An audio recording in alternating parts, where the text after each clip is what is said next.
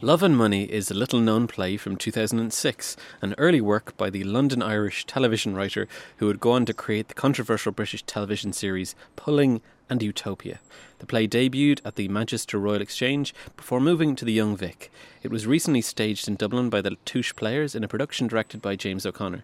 The play has been called variously one of the best new plays of the year and, beyond doubt, the most self-indulgent drivel I've ever reviewed. Thematically, Love and Money is a contemporary piece concerning itself with the impact of debt and the crushing phenomenology of the bureaucracy on families and marriages. Tonally, it's a pitch-black comedy with aspirations to social criticism. Our protagonists, David and Jess, live their lives backwards, moving from horrific conclusion to existential conundrum by way of addictive shopping and sexual harassment. Yeah. How's that? The two tend to play together very nicely, don't they? Sexual harassment shop. Yeah, so hello Gareth. Hello We're James. back. We are back. Oh, wind. You might have noticed we're outside. Yeah. This isn't a common way of doing radio, but we figured it's one of the 4 sunny days a year in Ireland, so why not try? Yeah, we were lucky enough to have it land on the day that was very, very sunny, and we're covered by what I think are sunflowers. Are they sunflowers? No, they're not. Those are daisies. Daisies. Yeah, they're shit daisies. I wish I could call them sunflowers. This is Reading Plays, a programme where we discuss a play in great detail. We do what we term narcissistically a close reading of a play, and we've picked a pretty random, obscure one this time for our return episode. Why have we been gone so long, James? Why are you asking me? Why have you been gone so long? As you kind of remove your sweatshirt, expose your underbelly. My belly. Very distracted by that. Very creamy. I think we were gone. Just what everyone likes in a belly, a creamy sheen. Belly, a creamy crop. We were gone because of a mixture of different things that were happening. I think your workload stepped up. You had to do a number of things and couldn't really afford to do the research and time on this show anymore. My own workload did step up before declining completely when I left my job. So kind of different things are happening which required different amounts of effort in different areas. Our lives have changed drastically. They have changed drastically. And yet we're still in the same place doing the same show. So you'd think they haven't changed at all. How Beckettian. Yeah, and much like plays, you write it as if it is changing even when it's not. So here's where we are. Notes blowing away in the wind. I should also point out I'm a little bit nervous. I'm teetering on nervousness because I have a fear of bees. A very strong, unnatural fear of bees. Now you choose to mention this.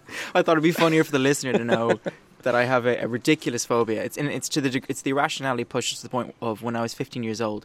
My parents were fearful of me running out into the road where I live in a very narrow path, where if a bee was on the path, I would run out in front of cars. When you were 15? When I was 15. I don't even have the excuse of saying I was younger. I was that old and still frightened of bees. You did have that preternatural extended early childhood that we don't talk about. It's never ended, yeah, latency. So this play, you mentioned James O'Connor. Yeah, so James O'Connor is a friend of ours who is a bright young director, a rising talent, and he took this play to the stage in the Teachers Club, and it was really interesting to see a good play in the Teachers Club because it's probably the first time there's ever been one there. Wow, yeah, they frequently backhanded. They frequently stage amateur productions, and I've seen some really dire theatre there. But it was quite a good production. But it was a play that interested me, partly because we had access to the script, and that's always nice, but also because. I'm sure you'll have noticed, James, there's almost no stage directions. Yes. Yeah, there's very little details. And there's no real... there's no set direction. There's no real staging of the characters in any particular clothing or positions or with objects. It's kind of either connoted or mentioned in the text itself, or in other words, in the dialogue, or not at all. And I also noticed that it's not really about place too much.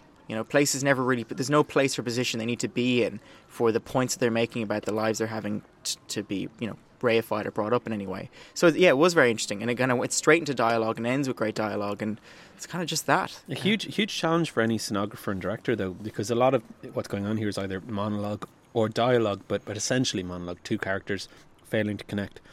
With literally no stage directions in many scenes. Mm-hmm. So it must be... You haven't seen the play? No, and I think that's probably affecting why the comedic aspect was lost on me. Well, that's going to be an interesting contrast because, I can't imagine, reading the script, I can't imagine how you would begin to translate it if you hadn't seen it already into something visual. Mm-hmm. Because it is literally, many of the scenes are literally just dialogue. For example, the opening scene is an email exchange, which is totally decontextualized. So there are literally any number of ways that could be staged. Yeah.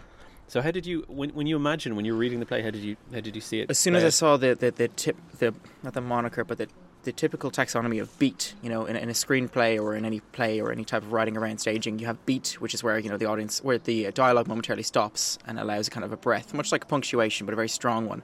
And as soon as I saw beat as he was laughing to himself and typing, I imagined it as him sitting with a kind of laptop somewhere in some room. In fact, because I knew it was a play, I imagined it to be a shit stage, a very cheap Tesco table, like this very white, with a little laptop, a Mac that he brought from home, sitting on top of it, and he's typing and laughing, and we're hearing him speak as he's typing. So I configured it that he was typing and also hearing his voice of what he was typing, maybe a voiceover played in some sort of recording or otherwise. And then for the girl, I actually imagined her voice coming through without seeing her. I imagine, is that how it was shown in the theatre? That's actually exactly how it was staged. Yeah. Wow. Okay, that's pretty impressive, James. I think you've got a career ahead of you in theatre. In cheap theatre, yeah. Because it should have been more visual than that. But I'm already imagining the staging. That's how much this critical life gets to you. Yeah, no, you got it on the nose. It was a guy sitting at a desk. He was reading out his part, and then you would hear her part in voiceover, and also it was projected behind him. So this is a play which I think I was attracted to reading it again because it's very brave in tackling huge social issues and concretizing them into relationships, which is something I know that you're interested in doing in your work, and I almost was shy away from because it's such a thankless task to do that. It's scary, and even trying to approach the idea I did some time ago, I tried to even just draft up a script with a lot of characters based around some social microcosm, in this case a space much like the Exchange. Oh yeah, look, we have a droopy one. Much like these wilting plants.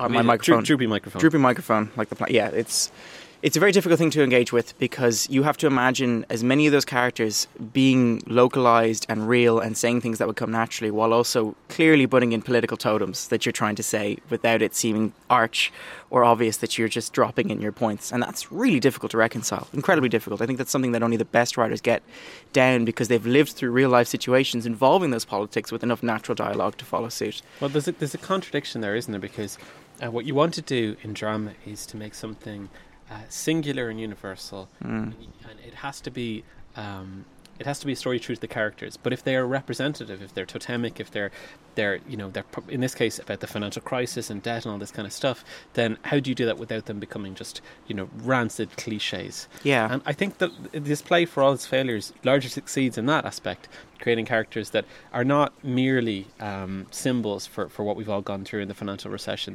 They live and breathe their own pain, symbolic though it might be. I think what's beautiful about it and why it works, that these characters are very believable people suffering different weird kleptomanias and obsessions, and seeing how their psychological problems are carried forth. Why it works is that I think the writer took actual victims that are undeniably related to the current economic system. Like you take people whose psychological conditions are known to be tied in to either austerity or fear of financial problems. And that way, when you write them, we all know these archetypes. We know these kinds of people who suffer under these somewhat, let's call them capitalist realist problems. So yeah, I mean, it's one thing just to write a number of characters who are staged to make a point, and therefore they're nothing more than speaker boxes, and it's awful. But it's another to actually write people and think, well, no, this is actually a psychological condition that exists today, and here's a number of people who have come out and said it in the profession, like it's related to how the economy works, and it's related to how capitalism works. So I think he wrote it from the victim's perspective. I think all these people are hard victims, and some of them don't quite know what of, and some of them are far too aware of what of. So yeah, I think that's a really good insight. It's you can call it capitalist realism, or you can call it, as David Graeber does, the bureaucracy in the widest sense. One of the great things the play does is it's not talking about the recession has done this. What it's saying is that no, the nature of how our economic system works and exploits us forces us into these compromises, and the recession has just worsened it. And that's a far stronger and more interesting way of talking about things, because it's much more universal, and you can tie it back into Dostoevsky and other people who've written about poverty and the compromises it forces people to make. And at times the play is very broad. There are aspects to it that are cartoonish, but McDonagh does that, and Walsh does that. I think there's something about a playwright that can write with fierce energy that encourages them to become cartoonish at times, and play with the tension around the humour around that, and the intensity around that, and the shock and the silliness of it. And that's okay, it does stray at times into silliness, but it also at other times is very profoundly moving. It is, yeah. But you're right. I mean, the issue with the cartoonish actions where you make someone suddenly say very stupidly obvious things where, like, I'm in a position of power, so now I'm going to talk over you and tell you what you're going to be for me, and it's obvious to everybody that this person's a manipulator. It takes away the plurality of the text. It makes it less plural, and therefore it's no longer just something that's universally relating back to things like, as you said, Dostoevsky, which came to mind for me in this as well. But it kind of captures... I'd say it's more about the audience. It's those things happen because... Oh, yay, helicopter. Oh, way! Yay! Hey, wave! Way! He's very low down. Just amp that up in the edit and make it seem like he's right here. This is like one of those Hollywood tours where they're coming by. Below us, you can see where the podcast Reading Plays is recorded in this garden. Oh, look, there they are. There's a couple of losers in a garden trying to make a show. I do live in quite a bad area, so it's probably a cop helicopter observing a running crim. It's a moment from The Wire. A corner boy is hopping a wall somewhere. Yeah, what I was saying is that I think the reason that the greatest playwrights around right now have to delve into these moments of almost slapstick and loud, boorish kind of writing and as you said, hyper energy scenes where characters kind of just suddenly become an archetype is because of the audience. I think sometimes it's to get the audience laughing, it's to keep them engaged, it's about getting their reaction. And it's a step away from your text and a step more towards the staging and to the people you're talking to. So that's probably why you discovered that. I'm not quite sure though. I've never seen this as you said, as we know visually. So I have no idea what James O'Connor's play was like. Well, apparently you have an exact idea because you sussed the staging. But I think that kind of writing is also a step away from the kind of tired realism of social playwriting in the 70s, 80s and I guess even the early 90s. It plays that and TV shows that tried very earnestly to portray, the conundrums of working class life, the difficulties of people's sexual issues and so on, and in doing so were so painful and earnest that they were unwatchable or tiresome. That is true, yeah. So that's what I mean though about paying a token to the audience. It's not an Abigail's party. Sometimes someone has to break out dancing or do something funny. So into the play itself, do we want to read through it? I mean, not the whole thing, but... Well, I've got a well, we can start off, synopsis. One thing that I want to say though before we do that is that there were a few things in this play that, again, that I really liked that I haven't seen done well in many other plays. And that's quite specifically, there's a few kinds of human behaviour that are universal. We all observe them. I haven't read a huge body of plays, but in the plays I've seen, I haven't seen these things dealt with. And specifically those things were the sort of destructive drive towards really self-destructive honesty. So we see it twice in the play where someone reveals something that there's no healthy way that they could possibly get away with revealing this, and yet they're forced to do it anyway by their the capacity, the necessity to connect with another human being forces them to reveal something they shouldn't. Yeah. Then there's this thing between the line between friendly informality and hierarchical control in the workplace, and it's done again in a cartoonish way, but that's not something you see often, and yet it's something in every workplace. Other than The Office, I can't think of anything that's dealt with it in a realistic way. That horrible, manipulative, exploitative way in which bosses... Oh, my keys have fallen out of my pocket. This is a shambles. The way bosses are turned... Parts are falling off now. Oh, naked. Oh, it's a dream. Okay, stick with it. We're in a dream, it's fine. You'll have a boss that's your best friend 1 minute, and then going, oh, that was an inappropriate thing to say in the office. What kind of, that using that as a bullying tactic, and there's a great scene of that. And the schizophrenia around it. And yeah, but just the fact that you don't get to decide that, and your boss gets to play with the line where humanity and formality lie. Mm-hmm. And finally, there's this thing which I know you'll have a lot to say on, which is the cathetting of love into symbolic forms. Mm-hmm. So we have things like Audis and graves and so on, taking on the role of these unspoken feelings, being used to store feelings, and it's something that it's very hard to write about that. So it's very impressive that there's that it's done so astutely. Yeah, and it's something that I had a confrontation earlier. I probably shouldn't be so loud. Shh, okay, keep it down. Basically, the people who live in the next house over, bricks. I mowed one of their flowers by mistake. Oh. And there was a big argument about it. But clearly, it wasn't just a flower. Is what I'm trying to say. You see, it's never about the flower. Never. Just like it's never about the plates. It's never about the hoovering. It's always the penis. It's always a penis. As Freud once said, it's always a penis. It's always a penis, but sometimes it's a cigar, yeah. Which is also a penis. Yeah. Okay, yeah, so what have we got? Scene one, what was your impression? Right. So I really... Let's go sports coverage. Oh, Jesus, it's quick. Action was quick. He kept the ball moving in the dialogue. I liked that the setup of what was going to be the system of dialogue for most of this play was given immediately to the audience, which is it's one person attempting to communicate with another person and actually say something honest or deliver, as you said, or a cathect, invest in emotion. But he's not unsure, and he's got a lot of history to believe it's not going to work out. But that's a setup that a lot of people recognise in nervous rom-coms. Then you have a girl who hilariously is French and doesn't speak English to any degree other than fractured. Yeah, Sandrine, who speaks English in a fractured manner, where she uses twat and cunt and repeats his words back to him badly, and prepositions are all over the shop. And so it's comedic, and you think it's going to be a bit silly, but what's beautiful is there's a push and pull dynamic here. She is telling him more and more as he pushes. She's pulling him in, saying, no, tell me, what is the truth of your life, tell me something.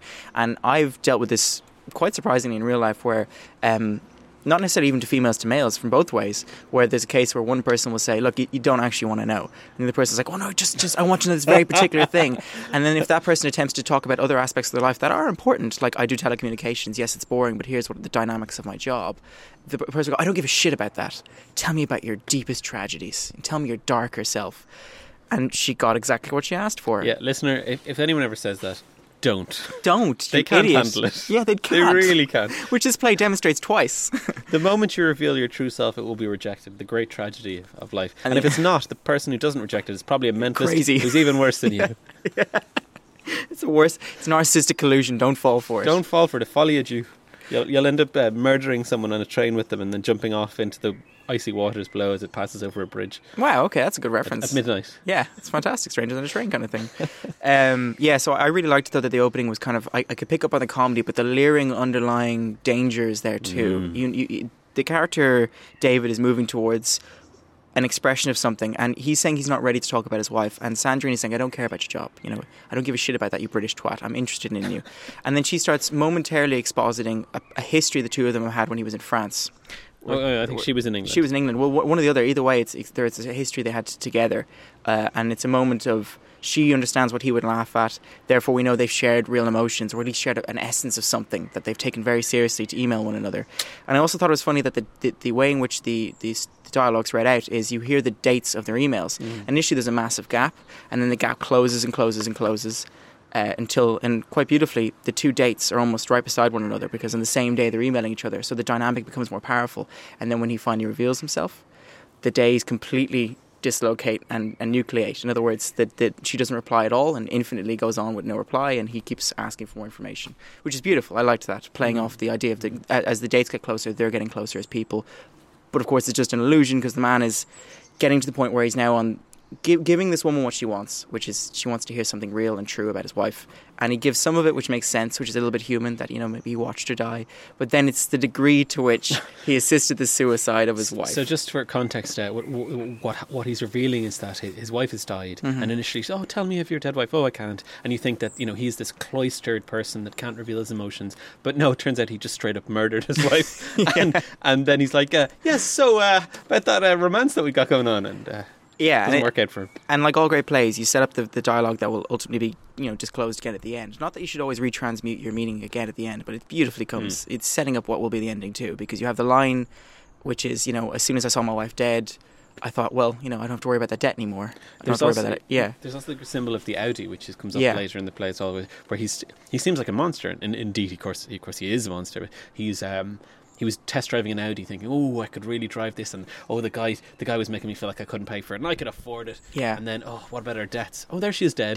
Don't have to worry about that anymore. How about that Audi? The Audi's more likely now. But brilliant, because clearly, there's no human relationship to an Audi, but it's a symbol. It's a symbol of financial freedom, of success, and it's one that's specifically mentioned in a later scene by an employer of David's. Now what I hear you talking about it, I realise that there's a lot here about electronic communication and the illusion of intimacy. Yeah. The intimacy that they shared in person was real, but this disclosure, they're kind of forced into a revelation in order to keep the intensity of their connection in this cold medium of email. And they don't have the perhaps if he'd revealed it during one of their lovemaking sessions, she could have colluded with him in this murderous way, but certainly isn't going to join him over email. Well, the issues with mediating communication on any real level are throughout the entire play. At different points you have people, or in fact non-characters, representing one character, speaking seemingly to nothing. You have other points where the wife, who finally comes more and more real towards the end of the play, is talking again seemingly to no one, or a therapist, or to some sort of figure that wants to hear information, possibly even the audience. You have a lot of people at different points who, when they finally do talk to another human, it's very strange and cloying and broken, and often at a state of one being inebriated or one being in a position of powerlessness. And then when they're talking about their real sentiments, they're often talking to nobody. It's to nothing. So it's putting into question a lot in the not staging so much as the writing of the play. Who is talking to who and why, and do they even need a reason? Why are they narrating? Ooh. We're back. We had to move. We need the sun. I'm soaking up the rays here. Oh, actually, I'm in shadow again, but sorry. Yeah. You're always in shadow, Gareth. I took it with me. Jesus. The shadow knows all. The shadow sees all. Racist. All right. What? Right. Back into things. We were covering the first scene. It was just called One, isn't it? Yeah, so again, this is one of those plays where the scenes don't really have locations and the characters don't really have biographies. Mm-hmm. There's no acts. No, there's just 1, 2, 3. The axio question. So scene 2. Yes, scene 2. Let me turn the page in my mind to scene 2. You've got an adorable 19th century style notebook there filled with your scribblings. That's because I'm an aristocrat, although they wouldn't have a notebook at all.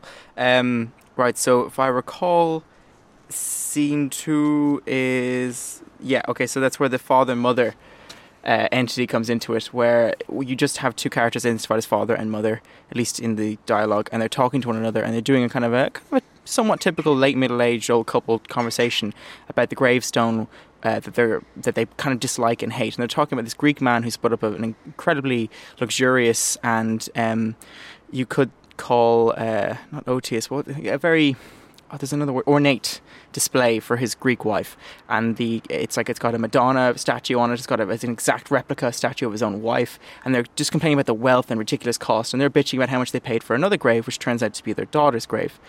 And their daughter being the dead wife of David in the previous scene. And this is slowly kind of unravelled as it again turns from comedy to horror, almost on a knife edge. And there's this, the mother-father kind of vacillate between one another. And this is another type of dialogue I was mentioning earlier. There's kind of two types. And this is the one where two characters tend to finish each other's sentences, particularly when they're a couple or they're a mother-father or a woman-man dynamic. And it's very strange because it's not even that they always complete what the other one's going to say. Sometimes they deviate slightly, but they ultimately return to the same conclusion until someone at the end of the scene will deviate completely. So the father and mother, in this case, are the same entity almost. They vacillate very quickly between each other's points. Like, oh, he says this, and she said, well, and he paid that much. He did pay that much. And going into I pay $2,500 plus VAT. Don't mention the VAT for the daughter's gravestone. And they're building a justification as to why they eventually desecrated this poor Greek man's wife's grave beside their daughters because they felt it was overshadowing their daughters. And again, you're back to this idea of a material object, even at the point of death, being something that's ostentatious and reflects something missing in you that makes you angry, and therefore you destroy it, and you think it's about your daughter and giving her back her more simple, cheap gravestone, but it's much more about something deeper. And that's just actually the scene that kind of got me more interested than the first one. I really liked the opening scene, but I think the second for me got me really, really interested. Yeah, this is a family that, rather than articulating their emotion, have always shown their love through financial totems. And there's a house mentioned that they lost in the 80s with 8 bedrooms, and the sin that they committed, the sin that the father committed, was to fail to help his daughter because she needed to stand on her own 2 feet. So you got a kind of commentary on class there as well, because something that's often a difference between working class families and middle class families is middle class families will see it as part of the family duty to invest in the success of their children, whether it be helping them set up a business or paying for college, whereas working class families will also often feel like you must work to obtain something or you haven't earned it and so on, and often their children won't do as well as a result. So it's later revealed in the play that well, it's actually revealed in this scene, I suppose, that the daughter's death is in part due to their failure to help, and it's due to the financial stresses that she was undergoing. But what we see in this scene is characters unable to articulate their feelings of grief, talking in monetary terms and in representative terms. We have this rival edifice, this kind of ludicrously described Greek temple is being built to the dead wife next to their modest grave, all they can afford for their daughter, and it enrages them because it's showing their hypocrisy, that it's demonstrating that the thing that they have put grief into, the monetary thing, the grave, the representations, even they're failing. So they must defend that in the way that they kind of undoing what they did emotionally by failing to support her in this horrendous act of vandalism, destroying this man's to protect the idea of their daughter, which they feel they're now finally defending. But it's deeply sad because, as the father describes, destroying this sanctuary, this poor shrine left by a Greek man to his wife, he feels a great emptiness at the end of the act, and it's initially a vengeful, loving sense of he's doing the right thing. As I think he describes it as, it felt like the right thing to, I did it for her, and then that brings on a saddening, remorseful understanding that it wasn't for her, it's too late. But before that, we get his huge enjoyment of it. You know, when he smashed in the Virgin Mary's statue's skull, he felt like his girl was being brought back, and then they're it's queasily described that they made love that night, father and mother. Don't mention that, but we did. So we get this direct connection between money, power and virility through this act of destruction, this sublimation of grief into this horrendous assault. And I think it's a really powerful connection to how people demonize and other groups of people in order that they can make themselves feel powerful. Powerless people feeling powerful through these symbolic actions. Yeah, deliberately in some way, either verbally or in some societal sense, stepping on the back of another just to feel slightly higher or slightly better. And in this case, it's the racism it kind of becomes more overt as the text goes along. For this Greek guy, and they kind of keep saying, just, fucking Greek, basically, like, a fucking Greek guy, a Greek, and they kind of just say the word, they just say the national identity, Greek, loudly, as if that in itself is an explanation for, like, Greek, and a shrine, and our daughter, and they kind of, it's something nice about the dialogue too, as they focus more and more on the objects, and they clear points, the clear signifiers that are the most important and that are revolving in their mind. Probably what revolves around the motivations become clearer and clearer as they get a little bit more angry, a little bit more, less pro-Erit and more emotional. And then by the end of the scene, the mother and father have actually, they deviated and then they've returned to the same point a little bit, except that the father then begins to linger on that emotion of emptiness. He says, this is, I loved her and she's dead. And he's just saying this out loud. And it's a very strange thing for him to be saying because the mother immediately tries to reel him in, where she tells him, reminds him that it was he did it for the right reasons because it was cheap sentiments of this Greek man had to be destroyed. We paid a lot of money. She kind of reminds him of the same motivations that started off the conversation, as if to close it down and say, look, remember why we did this. It's a simple point. Don't stray too far. But it's lovely because then it kind of ends with her asking him to recognise another point, another stupid subject she wants to move on to. The end is her saying, well, when he builds it again, he knows what's going to happen. And the father's kind of tearfully recounting that he felt like he'd taken a sledgehammer to this man's wife and how destroyed the man was when he saw what had happened, and the wife is weaponizing his guilt by mentioning, well, you let your daughter down, but we'll take care of this grave when it's built again. It's a monstrous scene, and it was beautifully portrayed. The two older actors that played father and mother in the scene, despite having very little background, really inhabited these uncommunicative creatures, these alienated, emotionally blunted, and disempowered figures. It was easily the most powerful scene in the play. Yeah, I wondered about that. It felt much more poignant to me than a lot of other scenes, except for possibly the ending, which I took to be quite... I'll comment on that later on.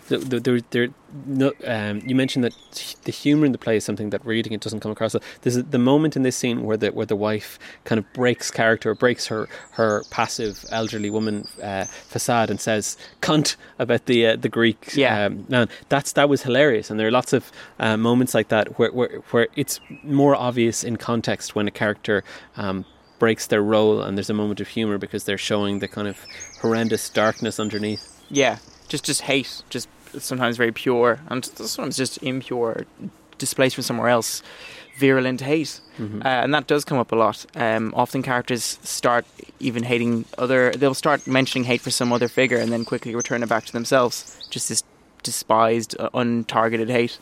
So yeah. And all of those are great things about the scene. And yet, this scene, straight away, scene 2, it conveys the major problem of the play, which is that it doesn't carry the plot forward. It's a vignette. And really, every scene in this play is a vignette. And we get this classic problem, which is, you have a backwards narrative.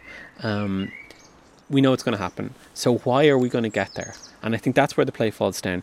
Why do we want to get there? And rather than explicating with each scene deeper knowledge of the motivations. Now, that scene is really powerful and interesting and about grief and how people hide their emotions, but it really has no connection with the rest of the narrative. And it doesn't need to be there from a dramaturgic point of view and a storytelling point of view. No, dramaturgically, I think it's important because it sets up why Jess is the way she is. And Jess is a figure that's mostly this ghostly aside character made reference to, who has a number of problems that we only really get to see, I suppose, at the end of the play. She's someone that's consistently referred to and is at the beginning, which is also the end. And I think it's important because these are her parents. And we're getting probably a strong idea of where her attitude towards life and then sudden need to individuate into this weird escapist spirituality came from. Even though we know that, is an empty gesture. And we know that Jess, the character later on, when talking about wanting to be Buddhist or wanting to engage with some essence of real feeling, was just talking about a kind of consumerist enantiodromia, and she didn't go for it. But we can see why she had these ideas. She's probably felt entrenched and entrapped by this type of dynamic a lot of her life because these are her parents. And then again, when her husband David takes up the same mantle in what he believes is pursuit of happiness, it just causes the same closing down of feeling that will eventually cripple her. So I think maybe it is dramaturgically important to set up the parents. So it's kind of like the intergenerational transmission of a sort of consumerist surrender or an inability to really feel emotions. Yeah. Okay, I get that. That her husband takes on, essentially, because he has to sacrifice so much of his own character for what we see as the job, for what we see as eventually him giving someone a sexual act. And we know this stuff is coming for him too. And we can perhaps imagine that her parents, not going through the same things, but went through similar sacrifices of character. I still think you need more, and they're coming for us. Yeah, that's it, that's over. But you definitely need a little bit more justification than that, because that's True. all character building and motivation building, but there's nothing added to the story by this scene. And I'm not saying that story is the raison d'etre of theatre, but in the absence of story, you're really going to have to add something majorly novel, which I don't think this play does, in order to replace the human need for narrative. Why are we seeing the next thing? Why not just have this scene on its own? Why do we need to see anything else? So I don't know, but that's I loved the scene, but I didn't love the play, and I think that was my issue with most of the scenes in the play. I have reasons for not liking it. I mean, I ultimately think the play is one of the better ones we've read, and I do really enjoy it. And it struck me. It made me feel a lot of kind of poignant feelings of just existential questions that don't have answers. Like, again, do we feel anything? Or no, not do we feel anything, but do our needs or individual points in life matter more the more homogenous we become and intertwined with the need to basically have some level of financial, not just success, but stability, and questions of as you said, do real explications of who you are or an attempt to try and communicate really matter? Will they give you everything you want? Will vulnerability therefore give you a nice consequence or give you some interaction that is meaningful and loving, or will it just leave you more vulnerable? And that the play affected me in that way. But I think that my problem with it is that the dialogue at times, brilliant, really, really good, can deviate into tropes of plays. Particularly the ending when they get into the Cosmos stuff. Oh, yeah. So I had some serious problems with this ending, but we'll go on to the next scene. Yeah. So this is the horrendous job application that poor old David has to go through. This one I really enjoyed, actually. This is where it did become comedic for me, while also being very, very personal, because I felt the throngs of having to talk to someone who, again, being Ireland, a small country, but also a small country with corporate entities and vastly building itself up as a production house country and also a place of great software and things like that. I've been in positions where you are being interviewed by someone who gets to play with knowing who you are and your personal background, while also telling you that this is officious. This is about, you have to fill out the form, and this is, are you qualified or not qualified? And that schizophrenia of jumping between both to play with who you are and knowing that they are ultimately, they have power over you. They know they have power. They're playing with that power, but they're also getting to use language and diplomacy and tricks to act as if they're equal with you, or that they're not, ultimately invading their power over you. And that's something that's a kind of schizophrenia I've dealt with a lot, I feel, in not just office life, but, any kind of large business. And I think you've probably dealt with the same. Absolutely. I think it's the scourge of modern offices. And it's interesting that they raise it because I think it's the only defense of the bureaucracy. The only reasonable phenomenological defense of the bureaucracy. When I say the bureaucracy, I don't just mean don't mean paperwork, I mean the way in which we relate in artificial stereotyped ways in our daily lives and through systems that are forced upon us. And that is so destructive. But the only real defense for that is that it insulates you to some extent from being exploited by soft power dynamics, whether that be through sort of tangential sexual harassment, or whether it be through networks of friends that take over the power of institutions, or any number of other things. And ideally, the bureaucracy, through enshrining standards and practices and so on, protects you from that. But as we see here, it doesn't always succeed, because one of the things that, as you just articulated so excellently, people can do in positions of power is to sway between informal and formal contexts, to code switch in a way that endangers the person they're with. And we see in this monstrous character of Waal, David's ex-girlfriend and wannabe boss, this exact behaviour. It is very Bartesian, actually, because you mentioned codes, and it is 2 codes of language. It's being able to subtly inculcate the code of, no, this is a contract and I am your boss and I'm doing you a favour, which is I'm coming from a position of larger a larger commodity and I'm a benefactor, to then switching back to the code of, we used to play together and how are things with your life, very personal, equality, but like being on an equal level based or in language. this case, did you dump me because I was Christian? Exactly. Which is interesting as well, because it's almost to be asymmetric. She's putting herself back in the weakened position of why did you dump me, but at the same time she's not. She's got the tone, I'm sure in the play you noticed this when you saw it and heard it, is that the tone comes across as if I'm still in power, but now you have to give me some real confessional, but not too real. that it in any way makes me feel implicated or affects the job. And this is one of there were some terrific performances in that production, and the performance of Waal, this kind of succubian boss, was really, really brilliantly done. And the subtle switches in tone between flirtatious, confident businesswoman and venomous creature of myth were really well done. It's exactly how I read it, and it's interesting that the dialogue is so good here, even if it sometimes is a bit arch. It's so good here that I could hear that. I could hear how brilliantly and I could feel the presence in her tone. Possibly even I imagined her sitting back briefly, kind of going back to casual with the arm back, saying, "So how are things?" with Jess. That's literally, and then sitting forward a little bit again, saying, "But this is serious." That's literally how it was played. I mean, there was a moment where she kind of sits back with her legs folded across her desk, like this, and then she stands up, and it's exactly like that. That's psychic of you. Well, I need some bit of credit on this show after you got to say sublimate. I'm so angry. I love that word. So Waal is getting vengeance on David for dumping her in college, but it's so much more than it could be in that simple way. And she has this weird lackey Deb who exists only to make David uncomfortable as she reveals his humiliation. And then the scene takes a very dark turn when David's like, I need money, and she's like, well, you could always blow men for money. Yes. Or perhaps your wife. Strange. Exactly. She could go and blow men for money. Yeah. Which seems like a total non sequitur. Yeah. Which is a non sequitur, but then she gives it some level of sequitur. She gives it some level of explanation where she contextualizes it as this very old, nameless, anonymous business guru set of quotes we all live. These stupid paradigms operated under these rules in business, such as, well, there's the hard way where you do the real work, or there's the easy way you give a man a blowjob. And it's that disgusting logic that tends to operate a lot within business acumen. And when I saw the play, and when I read it this time again, I sort of took this at face value that this is kind of shocking and gauche and stuff. But actually what's revealed in the next scene is that she's actually referencing the fact that she knows that David has actually done this. That, yeah. So this kind of mild-mannered teacher who's looking for a sales job to cover his wife's debts that we'll get into in a moment actually has apparently been off blowing people for money. Yeah. And that's his dark secret. Although, it's sort of crowbarred in and nothing else he says has any kind of reflection on it. It's a very strange thing. The only other time you even hear reference to it is when the strange Duncan kind of fat business tycoon type, clearly burnt out all his money in upper limiting psychology sales but keeps acting as a businessman, mentions to Debbie in a bar. Well, so we're cutting in. So but it comes in as a picture. That's in 2 scenes. So we'll. But that's the only other time it's mentioned, then, isn't it? Yeah, but it is directly mentioned that it's anyway.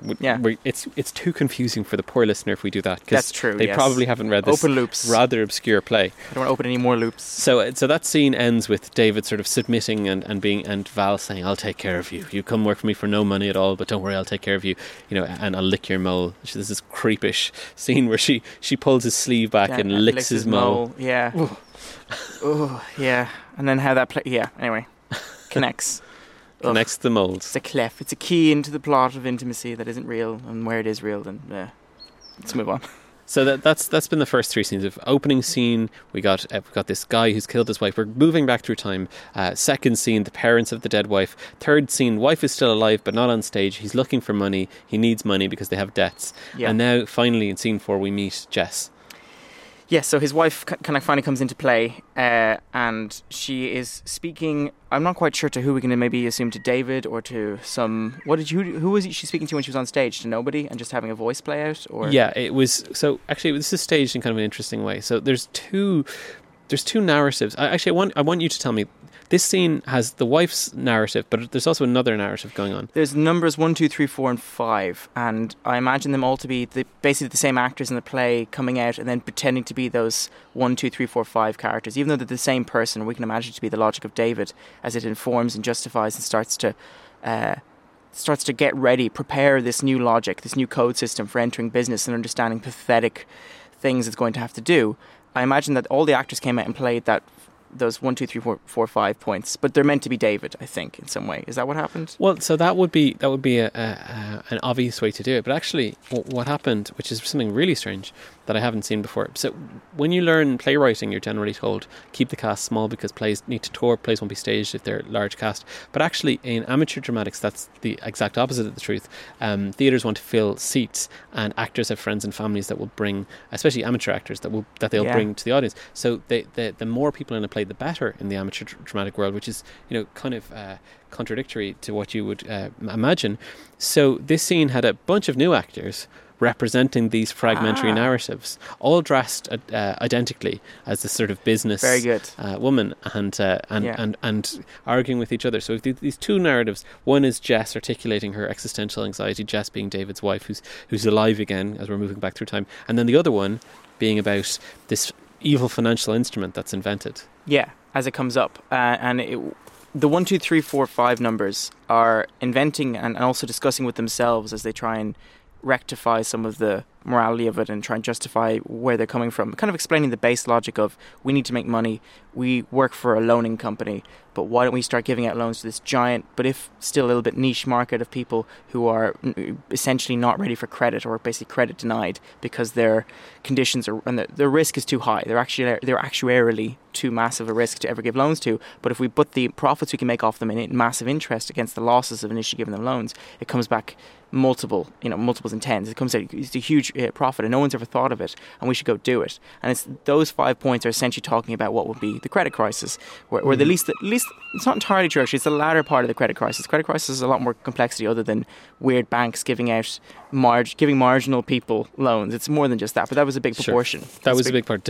Loans defaulting because banks knew that they would default because they could make enough on the resale of the loan and what was paid before the default that it didn't matter that it would default. Exactly, it didn't matter that it defaulted because you could guarantee on the property market being so huge that you could resell the house or thing that they bought, the commercial unit, at a higher price anyway, so it was all going to be fine. You could have them default, get the huge interest while they lasted, and then sell on the debt to someone else. And this is the beginning of this idea. It's being generated in 5 points, and I wasn't quite sure, and maybe I should have put more study into this, but I wasn't quite sure if the numbers meant anything at all in terms of the language. I thought at one point, did 1 signify the beginning of the idea and 5 the syllogism or overall poetry of the idea, but at other times 5 was saying what 1 would say anyway, so I didn't think it even mattered. It just, in the end I thought it was a mocking of like a bullet point business-like spreadsheet or some level of... Yeah, I think they are one character really, and this could be done with 2 actors on stage, the Jess character and one other character, or could even be different aspects of the Jess character, depending, because her job is never actually mentioned. So maybe she could be both people. She could be the exploited and the exploiter, or it could be David. But in the staging, it was done with 5 other actresses filling up the stage, actress after actress, all dressed identically in a sort of hypnotic and disturbing manner. I think that's great, though. I think I'm going to really give it an interesting twist on it, because I suppose in the end you're representing cognitive problems. You're not even cognitive bias, but you're representing a split consciousness. It's one that only thinks in the numerics and benefits you can get if you play the systems of value that are humans, and their houses and commodities. So the whole thing is a commodity. You're seeing this build-up of an idea of taking advantage of defaulters and people who are desperate to gain happiness monetarily or through houses.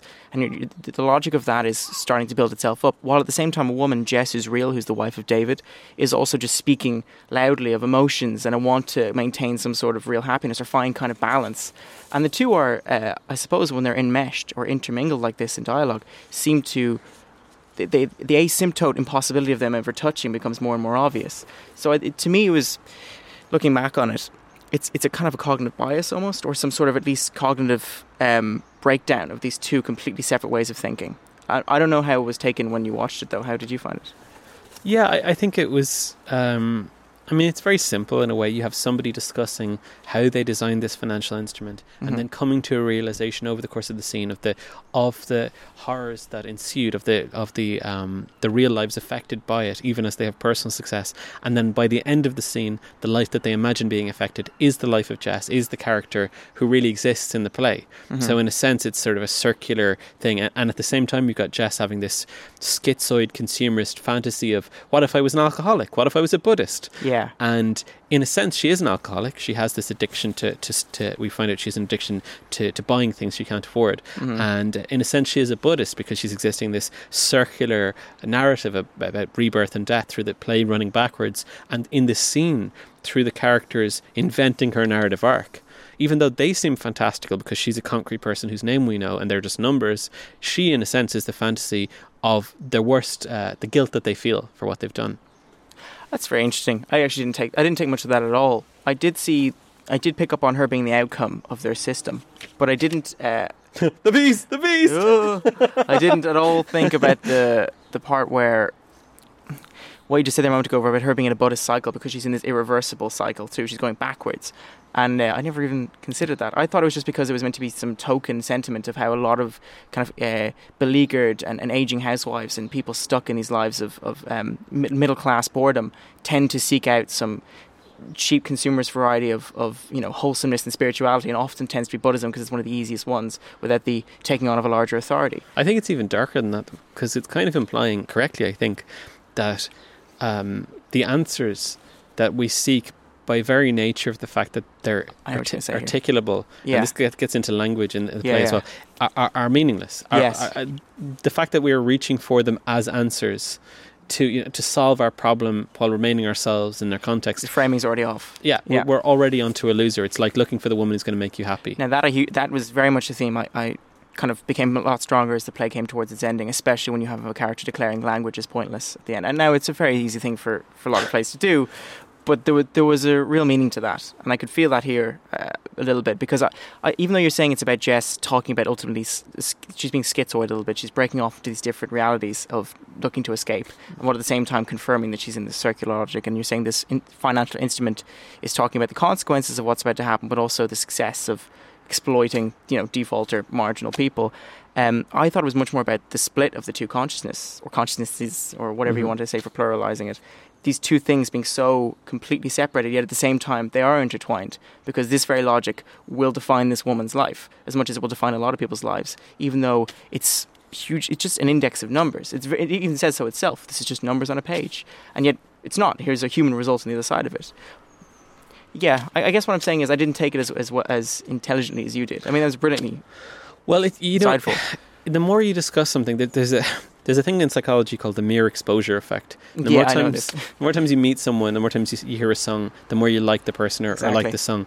And I think one of the dangers of criticism is that you add. I mean, we could look at this scene as a commentary on writing, and the writer is creating the characters, therefore they're all aspects of the oneself, of each other. I mean, who knows if this David Kelly, is that his name? No, that's the. No, you're thinking of the main character. I can't remember, Killian or Killinan. I was about to say the name too. Who knows if the author maybe blank on him. Intended. We have to edit in us saying the name. Any of that? No, we don't. Yes, we do. It doesn't matter because the whole point is that the author is dead anyway. Yeah. So it doesn't matter. Our truth, our interpretation of it is just as valid and maybe better than the play.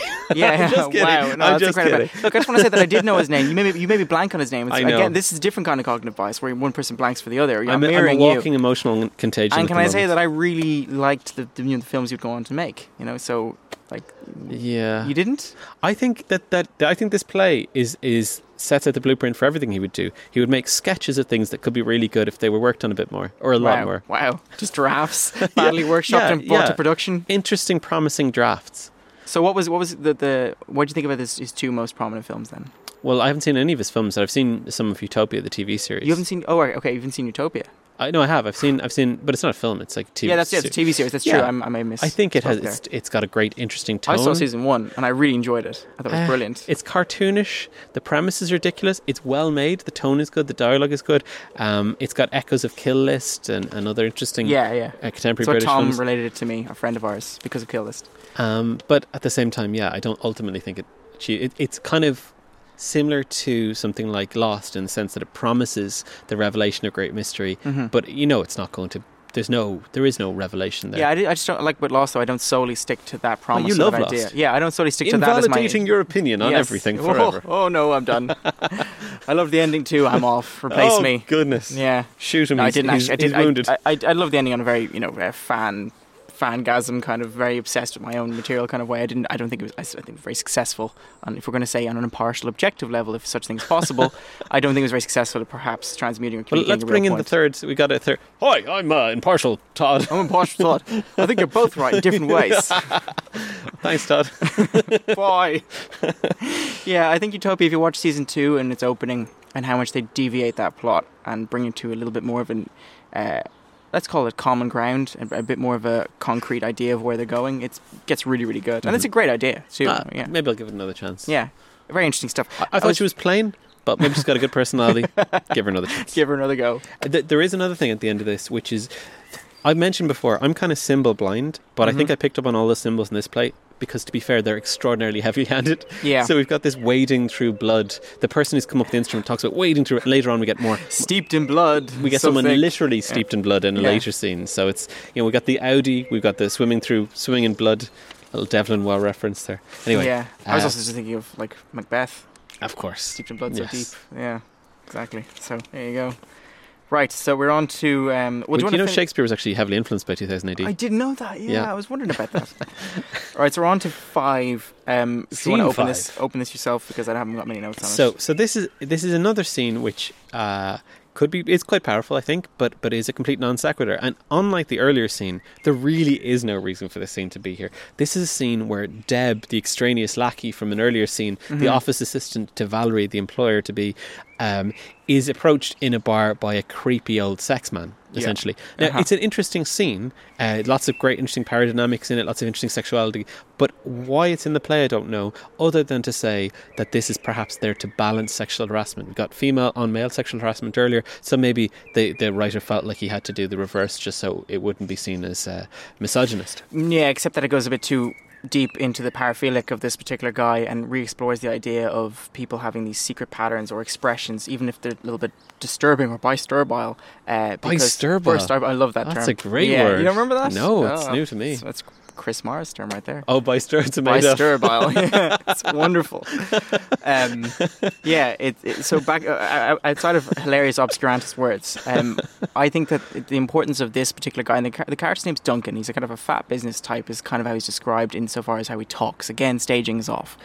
And he's talking to Debbie, who again is the lackey, who's just this kind of mute, I'm sure she was on stage toneless, tends to be a very weak character who is at the centerfold of everyone else's confessions or problems or taking huge amounts of power and stress put upon her in her job. And she describes herself a little bit that way too, as she's forced into answering questions. Very similar to how Dave talks to Sandrine. You have the same thing here, but in a little bit of a reverse, where this time this kind of fat business type guy who's hugely kind of obsessed with two things. One, with some successful business idea that we can assume is due to pornography, and 2, gaining some sort of sexual congress with a woman, which he feels he hasn't gotten in a long time. And I imagine the scene to be bar because he's drunk and he's taking a beer, so it's bar. I'm setting this beer mat. But you have his paraphilias crawling into the scene. And he's drunk enough that he just admits them as like just a dogged confessional honesty. Just, radical honesty. I get off on certain things. I need objects from women just to be close to them. My wife hasn't touched me. She's a hag ever since our child died. I think this is another example, though, of somebody... He gains power through his weird braggart honesty, but then he destroys it through pushing it too far and becoming so honest that he diminishes himself. Just like David in the first scene. Oh, Sandrine is attracted to this, oh, my dead wife, and all the emotional baggage around that, and the mythic man who's experienced tragedy. So we've got this creep hitting on presumably a young attractive girl, and he's being sleazy and creepy, and she is somehow overpowered and overawed by this. But then he becomes so creepy and so insanely odd by the end of the scene. Interesting. I didn't think she was overpowered or overawed at all. I thought the whole point was that he didn't braggart. He wasn't a braggart or someone who's so gregarious that he got closer to her. The way I read it is he was never going to get closer to her, and he knew that. What he was going to do was somehow get her linked into this business idea that they were sharing some interest in because of money. What connected them was possibly a desire to attain minor success in whatever this idea was. Well, the commodification of sex, sure, is going, but certainly in how it played out on stage, it seemed as though he could do anything he wanted. I mean, if you read what's going on, first of all, he asks her for her beer mat, then he takes a chewing gum that she's chewed, and then eventually her panties. And starts Lucky bastard. But exactly, he doesn't. He asks her for an item of her clothing, and then he insists on the panties. Look, you're a monster, and she takes them off and gives them to him. So he has this immense power for some reason. Yeah. And he seems to be just some guy who's approached her in the bar, given her his card and said, you can make a few quid, love. Yeah. And he's he is. Is he brummy? He was played that way. Well, not Cockney, but he was. Cockney, you right, yeah, you like this, and take him off. And he is vicious. I mean, if you haven't read the play, his terminology around the people in the bar, he calls them drinking vomit and puss and cunts, and this is the most antagonistic, vitriolic person. It's a pathetic way of staging yourself as above someone while being committed to the same consumer, or being committed to the same thing. He's in the same place as them having drinks, and he obviously has some particular self-loathing. Sure, but his degree of venom is majestic and monstrous. Okay. He's a monster. Projecting self-loathing out onto others in this staged, I'm above it, this transcendental fear. And he keeps saying to her, am I disgusting? You should be disgusted. Look at me, you creep, licking your beer mat. And, and he is creepy. Yeah. But this is a really strange scene. In that it's just a non sequitur. I mean, the only reason it exists in the play, I suppose, is for him to. He shows her a photo of him. It's like, look at this photo. And it's David sucking a cock. Yeah. Here's a man sucking a cock. So you'll know later on, so you can tell your boss. He was a teacher or something, and that's how we know. Yeah. Which is, again, even in the context of what's going on, why is he showing the photo? How does she remember it later on? It's silly. But and at the very end of the scene, he's got this kind of bit of profundity, which is the classic playwriting pseudo-profundity that you add in to make something seem more meaningful, where he says, I was young once, glad it's over. It was like love. Yeah. Okay. So you're saying pseudo-profundity. That's an interesting way of putting it. A kind of hyphenated way of looking at something like that. But I would say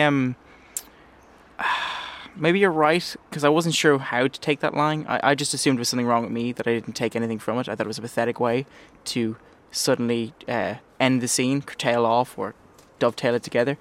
I also, though, thought it was... I was thinking for a second, is it possible that there's another theme in this play, another kind of subject being dealt with, of people referring to their past where potentiality and feelings were more real and weren't as constrained by what money had to be and how successful and how reputationally built you had to be to get anywhere in life, and how those things actually constrain you as much as you think as they liberate you. And I was wondering, was he playing a token to that? I mean, because the very taking of the gum and everything else, these paraphiliac reactions, I mean, studies of paraphiliacs around who obsess with objects or start to connect with objects through women have shown that there's a perversion that in some way relates, of course, maternally. There's a kind of return to maternal objects as much as it's a perverting look at certain things that they never could have in their childhood, that they've now taken as these signified sanctity things. I think you're the one overreading now. I think that's no, but I wasn't. I was trying my best to try and figure out what they were getting at, because she has her moment as well, where she has her eval. Right, Debbie confesses this sickly treatment of a mouse in her house as well. Oh, she has a series of confessions. Yeah. But again, this is his power is so great. He says, tell me something you've never told anybody. Yeah. And she immediately does, and tells him a series of horrendous things that she's done.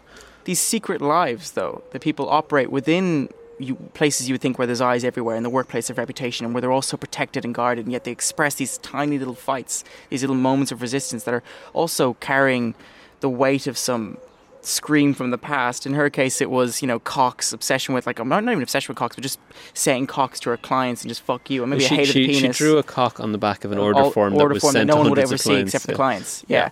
And then the other thing as well with the mouse and sending it to her boss. And we can imagine maybe sexual harassment, or maybe just the hate overall of being constantly put down and submitted by men. I'm not quite sure. but that she goes to the psychopathic degree and treats it so naturally and feels almost nothing about it, and then just comes out with it once this man submits himself enough, as well as asking for it enough, that she can offer her own piece without compromise. And then I think back to Sandrine and Dave, where he offers his bit up of this disgusting act that he was involved in, where he essentially assisted his wife's suicide. And in a way, he rejects her at the end of the scene. She confesses all this, and he's kind of like, right, I'm going to chew your gum and fuck off. Well, the panties too. Yeah, the panties. I'll have those as well. I'll work with them, but not you. But she strives for kind of intimacy with him. It's like he's this incredibly dominant, monstrous figure, and she's like, ooh, my interpretation was that she's cowed and terrified, but also excited by this. But then when she tries to connect with him through her revelation, he's like, no, fuck that. Give us your panties. He pushes much like away. Dave and Sandrine. Yeah, but the reverse this time. Yeah. Yeah. I mean, and I just figure. Again, I think it needs more justification to be in the play. It needs to connect up better. It's an interesting scene. It was powerful to watch because unlike many plays you see, especially in amateur theatre, they'll have a 50-year-old man played by a 30-year-old and it doesn't read. It just doesn't work. You need to have... And in this scene, they had a creepy-looking 60-something-year-old man and a 20-odd pretty girl, and it really did. It was intensely disturbing to watch this really horrendous Dissadian power exchange occur before you. I don't know. I'm looking at this as a writer, and that's a really condescending thing to say, but I think the only way to go from here would have been to make it more abstract. I think you can't have these random scenes and then also have a narrative. If this play was a series of vignettes that loosely connected and referred to each other in more tangential ways, and the symbols were less tightly coupled, but it resonated more, I think it would be more successful, because it detracts from this effort to build narrative and is confusing to the audience and seems to be... You have to couch a metaphor. It has to work both on the literal level and the allegorical level, as I'm always saying. Otherwise, you just get a catachresis. Yeah. Okay, very nice. Respect to catachresis and my use of that as well. Yeah, that's true. It does. It's a collapsing, broken metaphor that doesn't attach to its real metaphor. It's a piece of a greater pie that you can't see. A greater image that you're missing. You're missing the signified, and there's too many signifiers, and that is a problem. There's an understanding that therefore isn't in place, and the audience is going to always try and close that loop. What is the understanding of this I'm trying to grasp? There must be some reason. And I suppose that is what perhaps is missing, and maybe missing for more of the play than it should do, because you can come away from this play and think, well, these are the obvious points it's going towards. And there's other things as well. You think, well, why did the characters kind of end up this way? That there's missing pieces. Is it deliberate that there's missing pieces to these people's lives as it reverses through Dave and Jess's marriage and the conditions they seem to have put themselves in? Or I think a lot of it is, honestly, I think the play is kind of pornographic. In the sense that I think my issue with this writer's work is that he tries for shock, and he also enjoys disturbing the audience without there being a point to that. That's fine. That's all good stuff. But then use that to convey something. Whereas I think he's not. I think he's just he's getting a thrill out of your discomfort watching this. And okay, it's sort of, it's about love and money as well, because, he's kind of offering her money for sex or something. I think it's as deep as that. I don't know if Love and Money came into that scene too much, other than the overall, again, the irreconcilable forces. Well, he keeps saying we could take this somewhere. That you could make 600 quid. Because he's offering it's a business proposition, but he's also going for, I suppose that he's going for sex. And then underneath the sex itself is this deep idea of what was once love. I want to see these two crazy kids work it out. I want to see Duncan and Deb. Yeah, get it together. Exactly. She wants her avuncular old man. And he wants, of course, a young girl, because why wouldn't he? Who let him chew her gum. Yeah, and play around with his paraphilias as she cuts up mice in the background and shows it to him in letters. I think they could be a great couple. It could. It's a spin-off. She's a psychopath. He's a pervert. Perfect. Don't you think it's about mini real? I don't want to go into the R.D. Laing material, but isn't there a popular conception that, or at least not a popular, but popular in a certain niche field of psychoanalytic stuff? But isn't there this conception of mini revolutions that people have, which I picked up a lot in this? These mini personal revolutions where people kick back in certain symbolic and indirect ways, much like passive aggression in a stronger artistic form, where they do disturbing things just to act out extreme rage or in some ways very methodical lustful actions they can never express properly or elsewhere because of the containment of their everyday boring lives. So this is kind of like a miniature undoing, or like a ritualistic taking power away from the terrifying unconscious. To use almost like asymmetric psychical battles, like to take something like a mouse and put it on a card, which is usually a token card people use to stage moments of career advancement. Here's a Christmas card to my boss, but this time but a mouse's entrails on it as a kind of fuck you, because what was attached to that was that the mouse is something in her house because her apartment apartment because her apartment is so shit. These are the dysalteric conditions she lives in, being a barely middle management idiot, or someone at least feels they're smarter but is treated like an idiot, and she's expressing to this greater boss, and I'm sure has more success, here's what the conditions of my life are, here's what I had to suffer through one night because of you and the authority you hold over me. So it's a mini revolution she's having. You're inspiring a tangent. Will you indulge me, or go? Okay, so Louis Theroux is just back on television. For those of you not in the UK, Louis Theroux is a famous comedian, commentator on life. He goes and interviews people. And his latest series saw him, for the first 2 episodes, visit people who are in an institution for the criminally insane. 2 of the people he spoke to were a boy who raped his own mother. Well, I say boy, he's in his mid-20s now, but he raped his own mother. And who's the other one? So another guy who, gripped with religious fever, I think he killed someone. I think maybe it was his mother. He killed someone anyway in this paroxysm of religious fervour.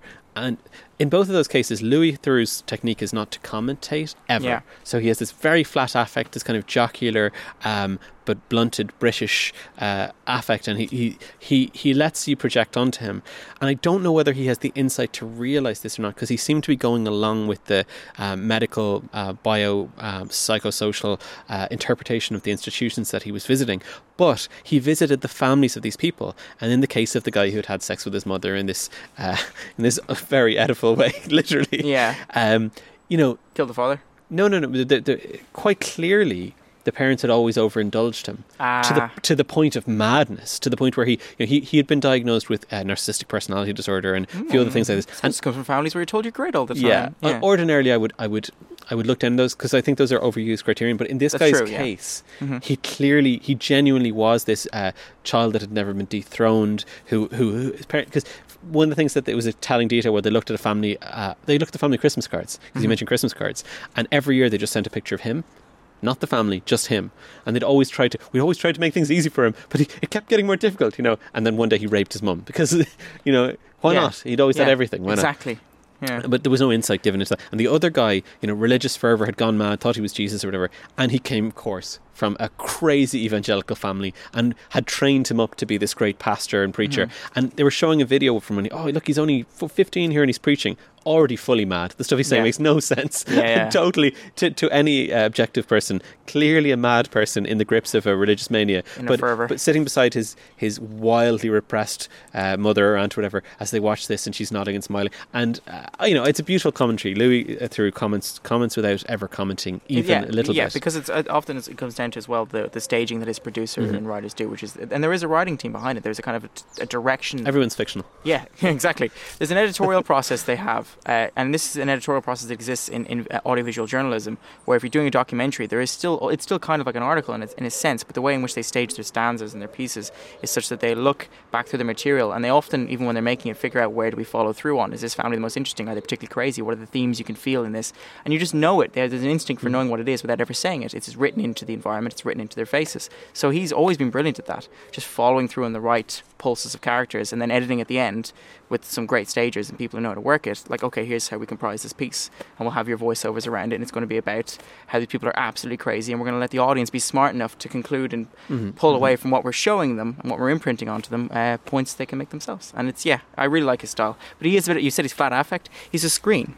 He's the total Freudian screen. He has known this. It's a journalistic style he carried over from, not to Booth, but there's a lot of older journalists who came from the 50s and 60s and BBC, and his family, Louis Theroux's family, are tied to the BBC. Like they have a lot of history there, so it would make sense that he's picked up that style. But is Paul Theroux his father? And I think that's Justin Theroux, Jennifer Aniston's husband, boyfriend, whatever. Aniston's husband. It's his cousin. I heard about that. Yeah. Anyway, on to this, because I have to be kind of running off soon enough, not to be unfair. So we are at scene 6. Yeah. Scene 6 is Jess in hospital, but she's not been institutionalized in this case. This is earlier, we're back before her institutionalization. Actually, no, sorry, it's still after her institutionalization. But the reason she's in hospital is because in an overly dramatic turn, she witnessed a stabbing, a monstrous, unprovoked attack.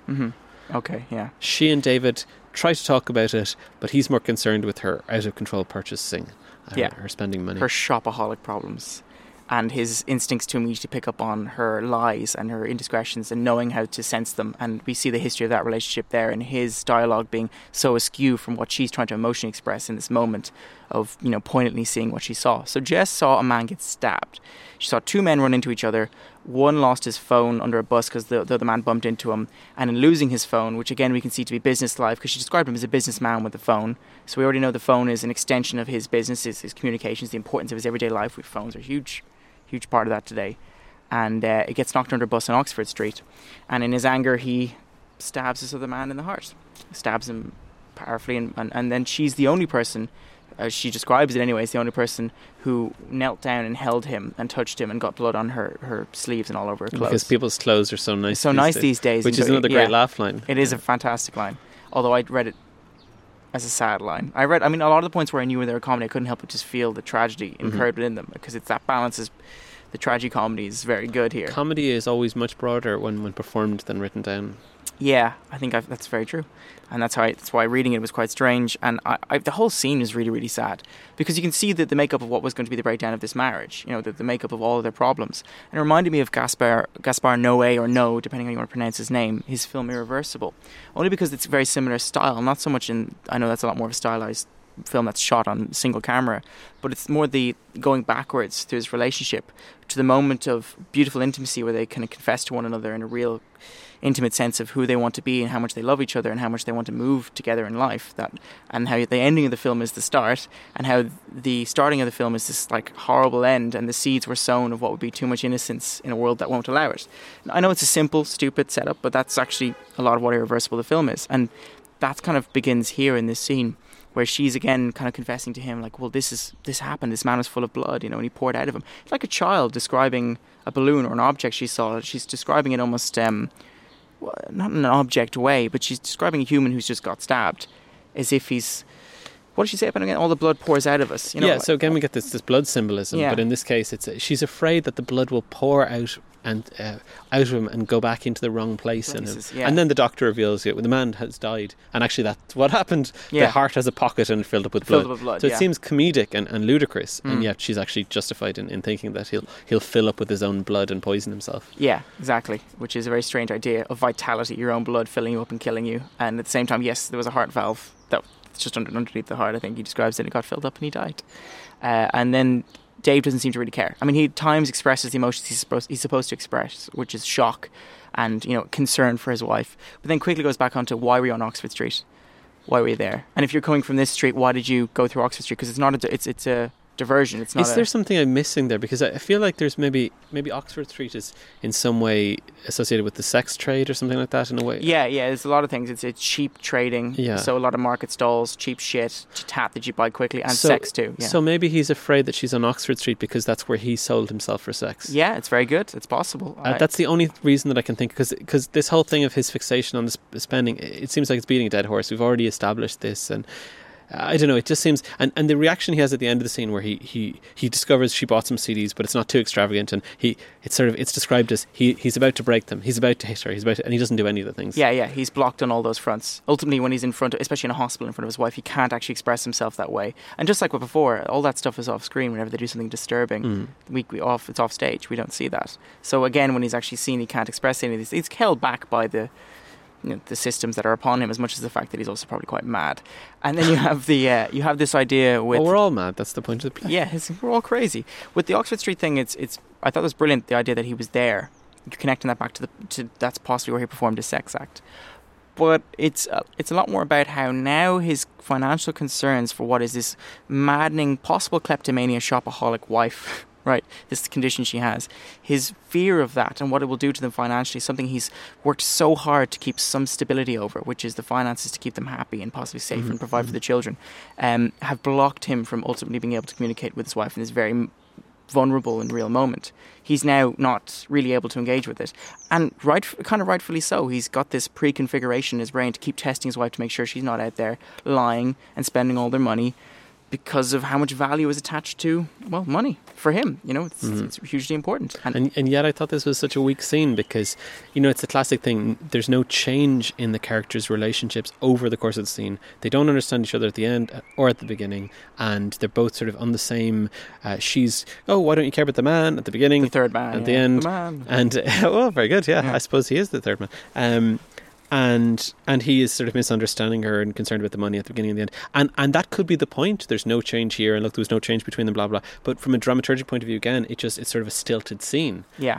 Because why have this scene at all? And also, why add in another element of ludicrous drama? A murdered man, she's covered in blood.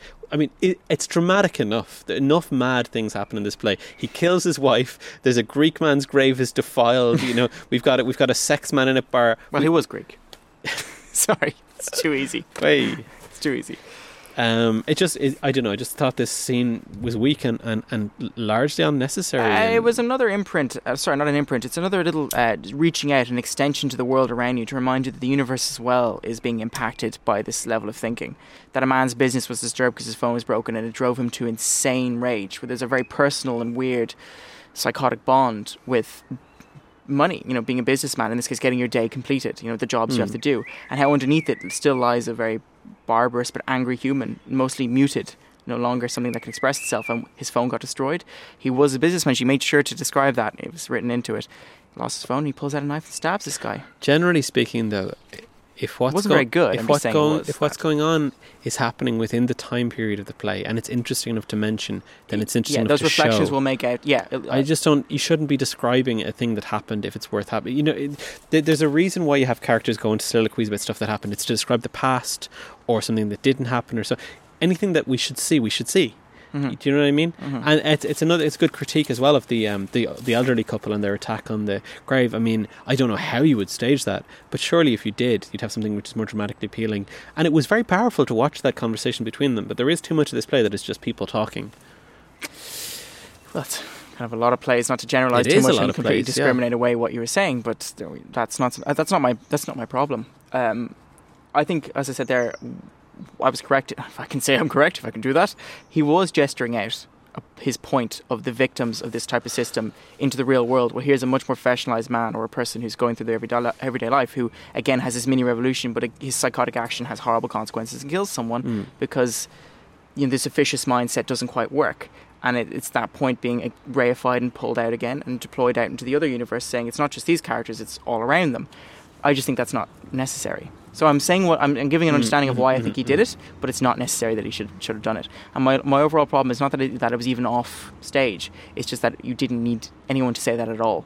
The world right now, as it's written into, will do enough of that for you. You don't need to have people stabbing each other while trying to get to work to make that point. I really feel like the last three scenes are an effort to finish a half-written play.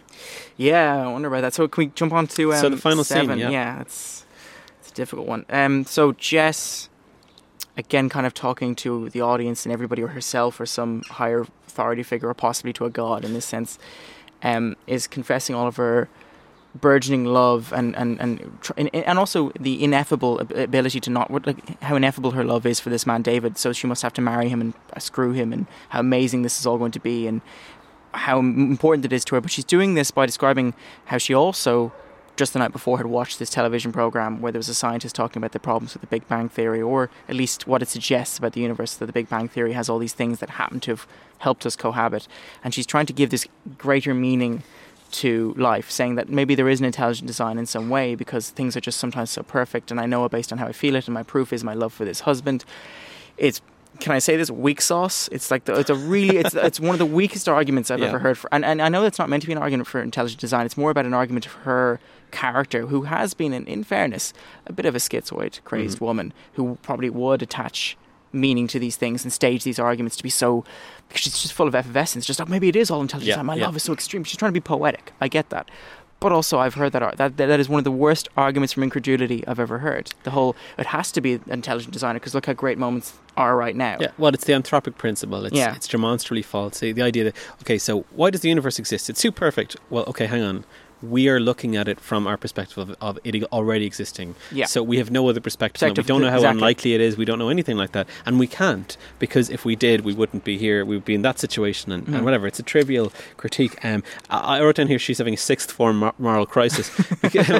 she has this... Exactly, 18-year-old. Yeah, an 18-year-old. And I raised this with the director, with James, and he said, well, yeah, that's the whole point, though. You know, she has a trivial conflict because, you know, he didn't put it this way, I'm putting in words into it, but because she, in a sense, she has no real problems, or her problems are so trivialized, or her understanding is so trivialized that she has this misunderstanding. But you're still ending the play with this profound philosophizing piece, even if the point is that it's a stupid piece of pseudo philosophy. Well, that's a bad end for your play right there, because you're ending on a very weak note. Yeah, unless it's again about the inescapable problems of everyone's codes being shitty pseudo philosophies that barely coalesce. And I'm sure it is. It's just so nihilistic. And that malign the point? audience, because they really have to understand that the only thing that matters at the end of it is the capitalism itself, which is the thing that dominates all these systems. That, as Duncan said himself, not Duncan, I can't remember, one of the characters said this themselves. You know, we pretend like this is working, but is it working? It just looks like it's working. That whole argument comes back into play. Well, maybe what his real critique is, if you want to be really cynical, is that actually all of the philosophizing and quandaries and worries about deeper meaning, that's the bullshit part. And really the character who has things right is Waal, is the sexually exploitative, cash-obsessed former Christian boss who realises that everybody believes in something and she's just going to make it money. Because at the end of the day, sure, lots of little people get squished like flies and bugs and whatever, but don't be one of them. Yeah. Maybe that's the point of the play. Yep. Own it. I don't know. That's what a lot of acumen people say. That's a very not Richard Kino, but that's the kind of stuff that comes out of, what are those awful, like The Secret and things like that. What underlies those business motivational philosophies really is, don't be the weak idiot, be the stronger one who can take advantage of focusing only on these particular things in life until they essentially become mantras and become the new religious figures that you obsess over, the saints of your luck, control and order all of it. I will have an 18-inch penis. I will have an 18-inch penis. And you will get that 18-inch penis through much strife and pain and loss. Just got to keep tugging. Yeah, exactly. So Jess wants a life of meaning, but still she wants one, quote unquote, a bit like it is on the telly. Which is beautiful. Well, not actually beautiful. I'm just saying that for to say anything. But it was okay. It was a nice. I like that. That was a good touch. I've written in here, the play ends with a desperate stab at profundity. Yeah. I don't know. I'm sure the playwright would defend that and saying, well, look, that's the whole point of this character, an empty person who's searching for something. But why articulate that again? Why that? Because it reads. Maybe what it is a sardonic commentary on people who end their plays with a grandiose soliloquy which is so meaningful. And certainly McDonagh does that, where he has these very willfully pretentious discourses at the end of plays where people are striving towards something, but it's only to point out how. I'm thinking of The Cripple of Inishmaan. That does have like a weirdly profound kind of ending. Although in that case it was denouement. Exactly. Yeah. It's denouement. It's closing down. Is more about the tireless life of not just a cripple, but the tireless life of a man on this island, so closed down by lack of economic opportunity, lack of real output of creatively, just a dead person on one of these islands who've only got each other. But we get the echo beforehand with his false death in the film. Yeah, but it's not just the false death. I thought the bigger ending of Inishmaan was that. It is Inishmaan, isn't it? It's Cripple of Inishmaan. Yeah, the bigger problem is that, it's another person carrying a false idyllic story, or some variant of an idyllic story, or at least got bits of idyllicness in this bullshit idea of this is what my parents did for me, or this is the basis of my living. That once again is untrue and quickly thrown away. And in fact, what was the case is something much more harrowing and pathetic and typically human. But is this the best we can hope for theatre to reflect the emptiness of life and go, yeah, it's shit? Yeah, I don't know. I still think that one of the greater examples of theatre that tried to give more than just leave with an elliptical or leave with a question mark was Tom Stoppard's Arcadia. Oh, I knew you were going to say this. Which, because it is designing it through all of this language, combining, you have like codes of science and codes of new age quantum physics and the philosophies that inherently are involved in quantum physics, because once you understand the emptiness and impossibility of certain things and the complexity all burning out, you can't help but be left with philosophy of existentialism and all these codes combining with kind of great characters, some pizzazzy, some dominant, some just trying to make a mark, makes a new language for itself. It's kind of inventing a new way of talking and dealing with existential crisis of the fact that you're all going to burn out and die and there's no particular God. But look, that doesn't mean that there's not a beauty to systems and an ability to predict where things are going to go. And that doesn't mean there's also not a beauty to being able to live in a moment based on our understanding of what we can't change. And I'm not saying that was particularly themes you can come away with from that play, but it's designing a language of almost hope. Kind of. I mean, if I remember the ending of Arcadia, it was kind of hopeful. Yeah. It was, does that make sense? Yeah, absolutely. Yeah. And there are echoes through time, even if they're not remembered and all the rest of it. Yeah, and we all connect in some way that's kind of beautiful and lachrymose. And thank you for giving me that note of hope at the ending there. So to the future. So we're certainly not going to be doing this on a weekly basis, but I'd like to continue doing it when we have time. Yeah, sure. Do you have a play for the next time? I will give it to you and you'll add it in later in editing. In robot voice? Yes, exactly. So next week's play My real is... voice. Rosencrantz, you'll dance, turn or dead. Flat effect, man.